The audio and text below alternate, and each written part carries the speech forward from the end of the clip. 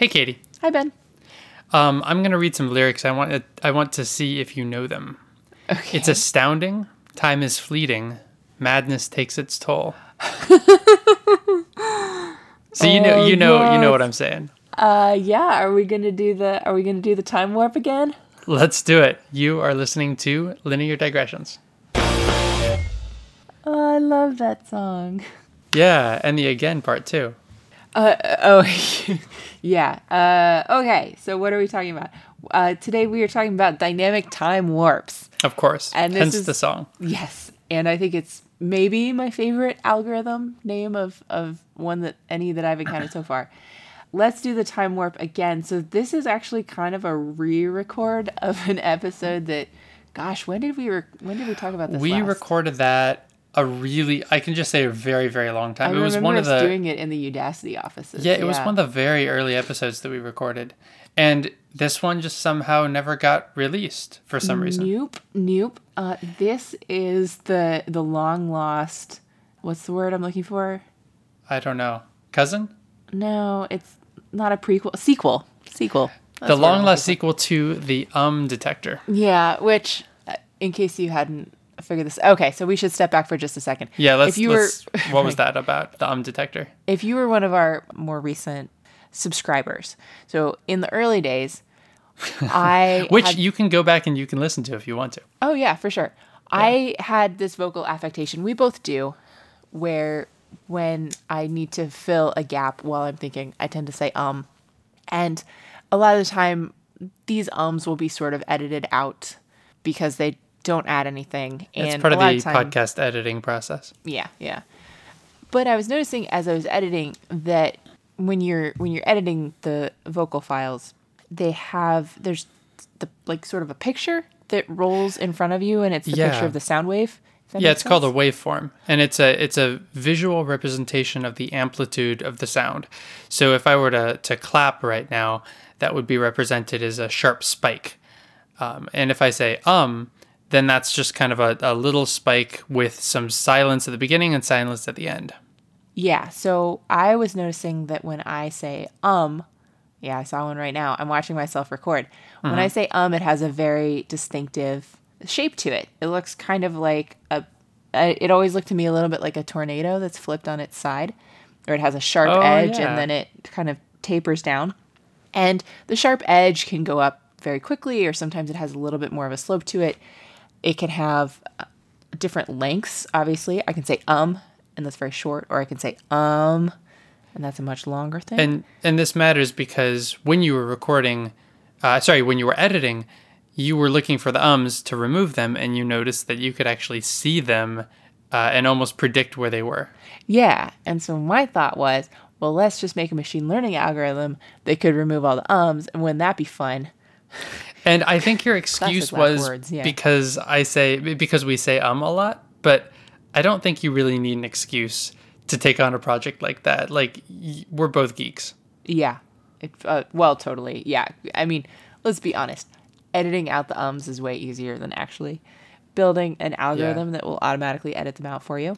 The benefit of us saying a lot is that means that you have enough ums to make a training set to train some algorithm to, take out the ums in the podcast. Yeah, and so my heuristic in thinking that this would be a interesting problem for machine learning is that if there's a pattern there that I can detect with my eye, basically, that a computer should be able to figure that out if I find the right representation for the data and the right algorithm and so on. I'll be honest, it's really not about the algorithm on this one. I think it's much more about figuring out how to represent the data in a way that goes in and that is amenable to the types of algorithms that we have in machine learning. And this is sort of a time series problem. It also very quickly gets into the realm of signal processing. And the dynamic time warp is actually a signal processing algorithm that I came across in the course of trying to solve one of the problems with the detector. And I thought the dynamic time warp was a super cool name and a super cool algorithm. And so that is where we are today. Now, I actually wanted to just take a quick step back and talk briefly about how this data is represented. Like, how is the sound of my voice represented? And here we're talking about uncompressed signals. We're not talking about MP3s or compressed audio files, because those are represented a little bit differently. But fundamentally, with an audio file, you have a sample rate. And that sample rate is the number of audio frames, or the number of times per second that it records some voltage or some number that corresponds to the position of the diaphragm of the microphone. So as I'm talking into the microphone, this little thing called the diaphragm, this little thin, flimsy thing, is moving back and forth and creating a voltage, which is being recorded by the microphone and sent into the computer, and then recorded 44,100 times per second, at least with the way that we're recording. And you can tell the computer to record more quickly, and you get a higher quality audio file out of that, like if you're recording a song, for example. So fundamentally, what this means is for every second of audio, you have 44,100 different data points. Yes, but that is not a format that goes into sort of out-of-the-box supervised learning algorithms very nicely. What you want for a supervised learning type setup is something that you can stick into a matrix. There are some, maybe details around the edges of this, but basically if you can put it into a matrix, you can stick it into a supervised classification problem. However, matrices have kind of a standard shape to them. One of the things about a matrix is that one row in a matrix can't have 100 columns, while a different row in the same matrix has 1,000 columns. And yet there isn't a well-defined number of samples that I want to have that I can call an because some ums might last 1 second, and some ums might last a half second, and some of them might last 3 seconds. And so I have all these different lengths of audio sampling, and they all have sort of the same shape, but the shape can be a little bit different from one to the next, and they can also be stretched and squeezed, and lining them up on top of each other is actually a pretty challenging problem. Right, especially because you don't just have a bunch of chunks of audio necessarily, and you're just checking to see if they're ums. You've got this huge, gargantuan audio file, and you need to figure out both the right way to slice it up to compare things, and also how much to stretch it or squeeze it.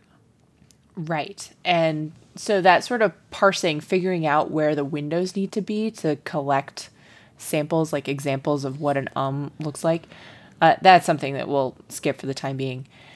But the issue of the stretching and the squeezing and getting everything to a standard length, that's where the dynamic time warp comes in. And so the problem of a dynamic time warp is basically you have two different time series objects. So it would be, let's say, this thing that I'm about to say, and then the second thing that I'm about to say, and I have these two different things. It's ostensibly the same word that I'm saying. They have very different temporal lengths, and they might have slightly different tone in them, so that, say, the falling edge of the first might be steeper than the falling edge of the second one, or there might be some undertones in one of them, things that maybe you couldn't even hear, but that would make it so that if you were to just naively stick one on top of the other, it would say, oh, it doesn't look like these time sequences map up that well, so therefore we don't think that these are really the same thing, when in fact they are the same thing. And so you have to figure out how to probably stretch the short one or squeeze the long one, and also maybe move around some of the substructure a little bit, stretching and squeezing even within the sound of the in order to get things to line up properly. That's a really, really tricky problem. Yeah. So, and that's what the dynamic time warp does, is it's basically an algorithm. The way that you can think about it visually a little bit is, imagine that you have, let's say for the sake of argument, that the first that I said there was 1 second long, and so it was 44,100 time slices. And then let's say that the second one is 2 seconds long, and so it's 88,200. So what you do is you make a rectangle, and it's 44,100 along one axis, and it's 88,200 along the other axis. So you sort of like have one of your time series is the rows, and then the other one is the columns. And then what you need to do is you need to come up with something that's sort of a compromise in between the two that gives you a mapping from a point in A into its sort of analogous point in B. So you kind of have to find a path sort of along the diagonal of this rectangle that you've just made. So if there's no particularly weird substructure, if they have literally the same number of, or I should say the same pattern of samples in them, but one of them just takes twice as long, then what it's going to look like is that for every step that you make in the short you take 2 steps in the long and then you just kind of like move along 1 step of A, 2 steps of B, 1 step of A, 2 steps of B, and sort of things line up kind of nicely along like the diagonal that traces out in the rectangle that you've made. Right. That makes sense. Yeah. And so, but then you can imagine that it's not always the case that there's this easy mapping that you can find, and that there might be some of that internal stretching and squeezing that we were talking about. And so then what ends up happening is that you wander off of the diagonal. So you might have to do something like you take 1 step of A, but you might have to take 3 or 4 steps of B to sort of end up in the same place. And so then you would wander a couple more squares off of the diagonal as you're not moving forward in A, but you are moving forward several steps in B. And so you can imagine that there's a number of different versions of sort of the path that you can trace along that are similar to the diagonals, but not exactly along the diagonals. Yeah, maybe a little more squiggly or something like that. Exactly. And so the dynamic time warp is basically a way of looking at all the different squiggly paths that you can trace out and finding one that sort of maximizes the joint likelihood across the 2 different time series at the same time. So it's kind of solving the problem of what's the best compromise that we can find of all the compromises that are available to us, so that we end up starting at the same place and ending at the same place, and then everybody's been stretched and squeezed so that we can come up with some sort of agreement about what happens in the middle. So Katie, what would it sound like if we ran your detector on this episode?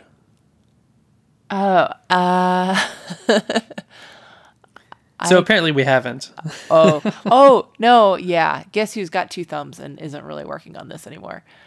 This gal. Yeah, no, it's interesting.